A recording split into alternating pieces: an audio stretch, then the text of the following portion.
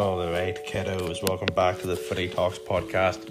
And today we'll be talking about footy, and today's footy subject is the Premier League team of the season so far.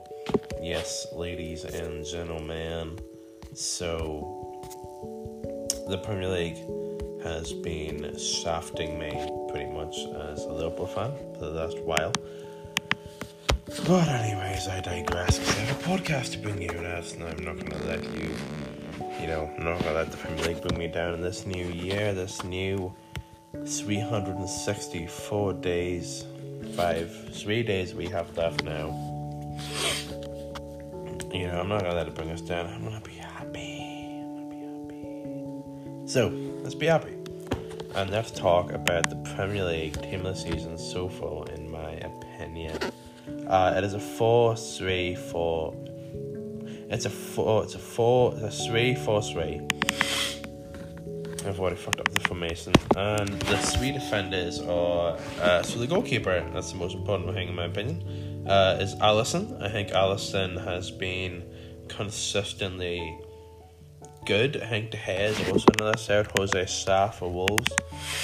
But I think if you want to talk about consistency, talk about match-saving saves, you want to talk about... someone who's fairly irreplaceable, then I think Alisson is number one. I think Alisson has helped Liverpool, very much in this season. I think the game against Tottenham, where he, where he's brilliant, and he made a lot of good saves, and he just is absolutely amazing, and he, I think, in my opinion, is one of the best goalkeepers in the world, if not the best goalkeeper in the world, and he just, I think, saves Liverpool so many times when they look like it's going to be a worse game, almost. But he is absolutely amazing, and if you look at his clean sheets, he's kept 1, 2, 3, 4, 5, 6, 7, 8, 9, 10, 11 clean sheets this season, which is good. And for what has been a fairly shaky Liverpool defence, and for what's been a fairly, fucking bad Liverpool team at times, Alisson has saved our blood, and Alisson has kept Liverpool in a bit of form. I think it's City's title now, but I think if Liverpool do win the Champions League, or do win the EFL Cup, or just do win some sort of trophy this year, then Alisson should be getting a lot of the praise, in my opinion. And the fourth defender I'm going to be talking about is Ruben Dias. So the three defenders are Ruben Dias, Virgil van Dijk, and Reece James. I think Ruben Dias has been absolutely amazing. I think Ruben Dias has been Man City's best defender. I know a lot of people like Joachim Schuh, which is fine. I'm just more of a Ruben Dias kind of guy. And Sima James, and a lot of people might be talking about Thiago Silva instead of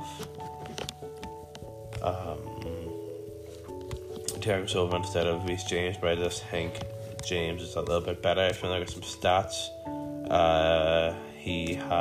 Ruben Dias has made 1,522 passes total. That's second in the Premier League, 95% pass completion, second in the Premier League, and 20.41 expected goal build-up, fourth in the Premier League. He is absolutely amazing, in my opinion, and I think for someone who, is playing in a team that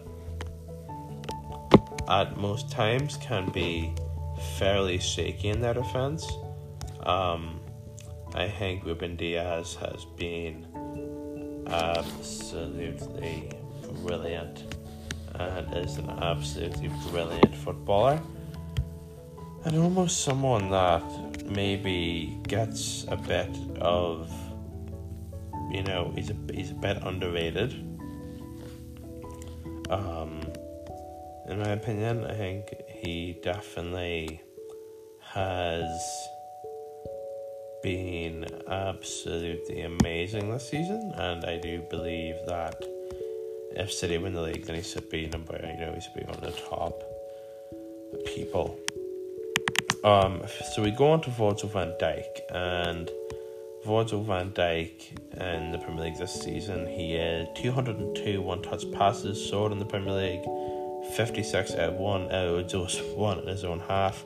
That's fourth in the Premier League, 16.95 expected goal build-up, and 1,228 passes total.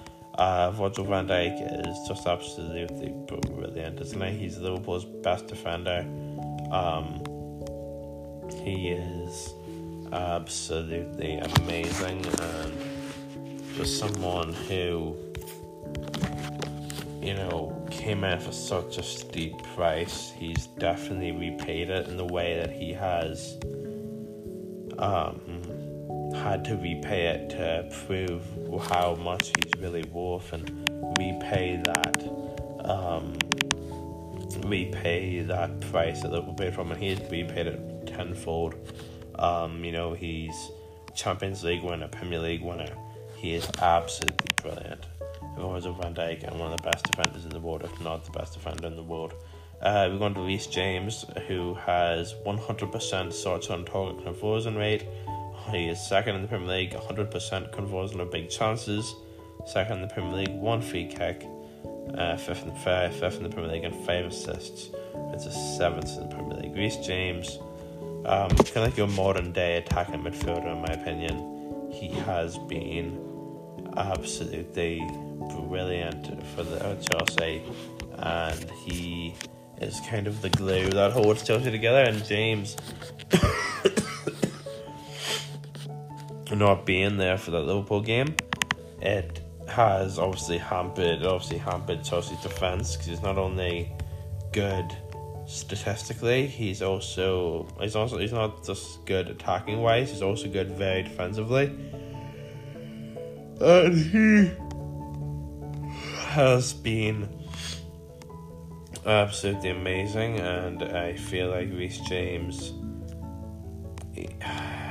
I feel like Chelsea a lot of the time let James down. It's not really James's fault, but I feel like a lot of the time that Chelsea team can be really bad in defense, and maybe makes James look bad when he's actually a very good defender. And so we go on to the midfield, and we have four midfielders. Trent Alexander-Arnold, Conor Gallagher, Declan Rice, and Phil Foden. So we start with Trent, an absolutely brilliant footballer, 8 assists, first in the Premier League, 23 accurate key passes, first in the Premier League, 263 passes into the box, first in the Premier League, and 2 free kicks scored, which is first in the Premier League. He is absolutely amazing. He's the glue that holds Liverpool together. That's came up for the academy, and he's really one of the senior players now. He has been absolutely brilliant, and everybody has those kind of purple patches where maybe they'll have a bad game or two, and maybe he had that last season at some point, but he's got back to his best. And Trent has just been absolutely brilliant. His goal against West Ham was insane. His goal against Villa, I think it's Newcastle, he smacked it. It's fucking mental, and he's been absolutely brilliant. And he's proving that all the chances he's given, he absolutely takes them. And talking about taking chances, our second midfielder, Conor Gallagher, who is obviously on loan from Chelsea. He has scored 1 free kick, it's 11th in the Premier League, 16 big chances, 5 goals by foot. This is the 19th in the Premier League, and 5.15 expected goals. Conor Gallagher has been absolutely immense, and someone who I've had in my fantasy football team for a very long time, even though I forgot to change my fantasy football team this weekend. And I say I have a total of 28 points when 6 of my players were injured, so that's great. But Conor Gallagher, back to the GOAT, has been absolutely amazing, and it's one of the reasons why Palace aren't lower in the league, and why Palace, I feel like, will always be one of those teams where they invest very well, and they invest in a way that stops them from ever really having that fear of going down. The thumbs up, if Gallagher leaves next year, maybe they will. If IU leaves, if Zaha leaves, but I don't think Zaha will leave if he's just going to continually punch people in the face for no reason. Fucking knobhead. But Conor Gallagher has been absolutely brilliant. And we'll talk about our last 2 midfielders here, my friends. Declan Rice,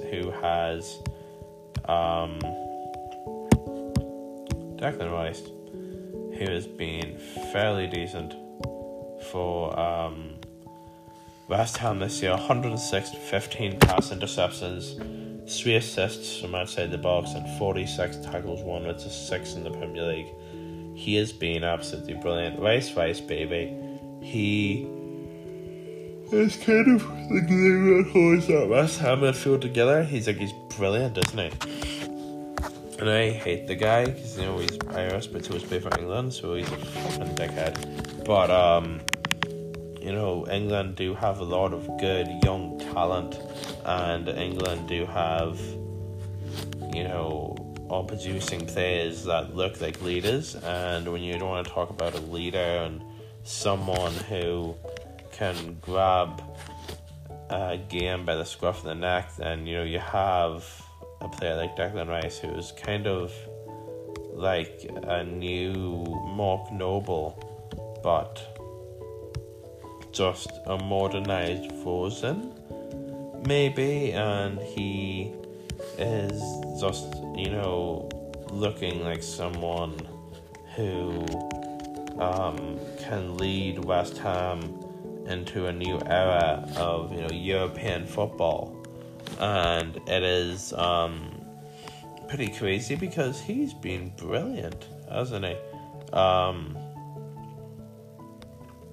He has been absolutely amazing, Declan Rice, and I feel like Declan Rice definitely should be getting that England call-up. If he hasn't already, he definitely will be getting an England call-up sometime soon. I'm talking about someone who's been getting an England call-up. I don't think he might have. Phil Foden, our last midfielder. He has 7 assists and 6 goals this year. Oh my lord. Foden is some player. Honestly, Foden is absolutely banging it in for City. I remember when he destroyed Liverpool last year. That's when he kind of really blew onto the scene, and that's when people realised that Foden won't be a one season wonder. It'll be a little bit better than that. He's been amazing this season, and it doesn't look like he's any signs of slowing down. I think he's just going to get better and better as he goes on. And I think he's going to be absolutely amazing for the Euros and the World Cup, the World Cups to come for England and for City. If City ever want to win Europe, and though City always bottle out in Europe, if City ever want to win something in Europe, then that's completely fine. And I feel like Foden will be, obviously teams like PSG and Madrid and Barca will be wanting Foden, but I don't think City. I think City put a price tag on him that's almost impossible to pay. Forwards. We have 3 forwards, ladies and gentlemen. 3 forwards. We have Diogo Jota, Michael Antonio, and Mohamed Salah. So talk about Salah first. What a phenomenon, eh? Like, honestly, what a player. What a player. The best football player in the world. Was robbed of the Ballon d'Or. I won't tell you anything else. Let's get on to the stats. He has 49 key passes. He has 15 goals scored, 8 assists via open play, and 47 shots on target. Like, what a footballer. Oh my god. The man isn't human. You actually would think that he's not human. Like, it's crazy what he does. Like, what Mohamed Salah has done and what I think he will do in the future is just insane. Like the fact that he scored the goal of the season against Man City, and then he went down against Watford and did it again. He was like, hey guys, what's this? Do a flip. He did it again, and like, just absolutely amazing. Mo Salah is the best football player in the world and has definitely surpassed Messi and Ronaldo, in my opinion, as top two. Like, Salah is just on a different gravy, and you could probably put up that Lewandowski is the best football player in the world. That's just something I'd happily, agree with or disagree with or definitely debate. But he's just absolutely amazing, isn't he? And he's definitely ahead, in my opinion, of who the best football player in the world is. Talking about ahead, somebody who loves using their head, Diogo Jota. 2 goals with his head, second in the Premier League. I don't know who first is. 12.06 expected goals, and 10 goals scored plus 29 big chances created. Like, what a player. Liverpool have the 2 best football players in the world. You have Diogo Jota, you have Mo Salah, and you just have some absolutely brilliant stats. Like, he is honestly a fucking phenomenon. Like, Diogo Jota has been worth way more than the 50 million I think we paid for him. He's been absolutely amazing. Just an absolutely brilliant footballer, and Salah, Mane are all going to Africa Cup of Nations, which obviously is a big loss because Salah and Mane are 2 of the best football players in the world. But then you look at Jota's form and you look at how easy Jota makes it look to play football and to score goals, and you obviously have worries that maybe Salah and Mane can't be replaced, because it can't be replaced because they're 2 of the best football players in the world. But you sleep a little bit better knowing that Jota isn't going to that competition, and Liverpool's hopes are still fairly decent of winning the Champions League or winning the League Cup or an FA Cup. Like, all's good. And to round out the forwards, this big cock himself, Michael Antonio, with 100% passes into the final third completion rate, and he's scored a free kick, and he's put up on 230 lost balls. Like, Michael Antonio has scored 8 goals, 19 shots on target, and 8.7 expected goals. What a fucking player. First few months of the season, this man was a freak, and even now he's still a freak. West Ham have obviously fallen off a bit. He's had a few injuries, but like, this man is a fucking freak. Michael Antonio, honestly, one of the best football players in the Premier League. Striker-wise, like, one of the best strikers in the Premier League. I think there isn't that many better than him. Maybe Jota, maybe I don't know. I would rate Antonio higher than Lukaku, higher than Kane. Just absolutely brilliant, and I think that Michael Antonio is finally finding his form, and finding that form that will break him into those kind of debates of best striker in the league. and just absolutely brilliant, and has been absolutely amazing for West Ham. And if West Ham do get Europa League and maybe do win the Europa League, if West Ham win the Europa League, then Michael Antonio has been absolutely integral. 6 subs: Eddie Dennis, Emmanuel Dennis, who's just been banging them in for Watford, what a goat. Jared Bowen, who's been brilliant for West Ham. Bernardo Silva, who's been brilliant for City, and who's a bit of a wanker. Jose Sa, who I'm pretty sure I read a stat the other day, has saved the most expected goals in the Premier League this season. And Alan Saint-Maximin, who's been absolutely killing it for a pretty bad Newcastle team. So that's my Premier League team of the season so far, ladies and gentlemen. Alisson, Diaz, Van Dijk, James, Trent, Gallagher, Rice, Foden, Jota, Antonio, Salah. I'm Benjamin Craig. This has been the Footy Talks podcast. See you there.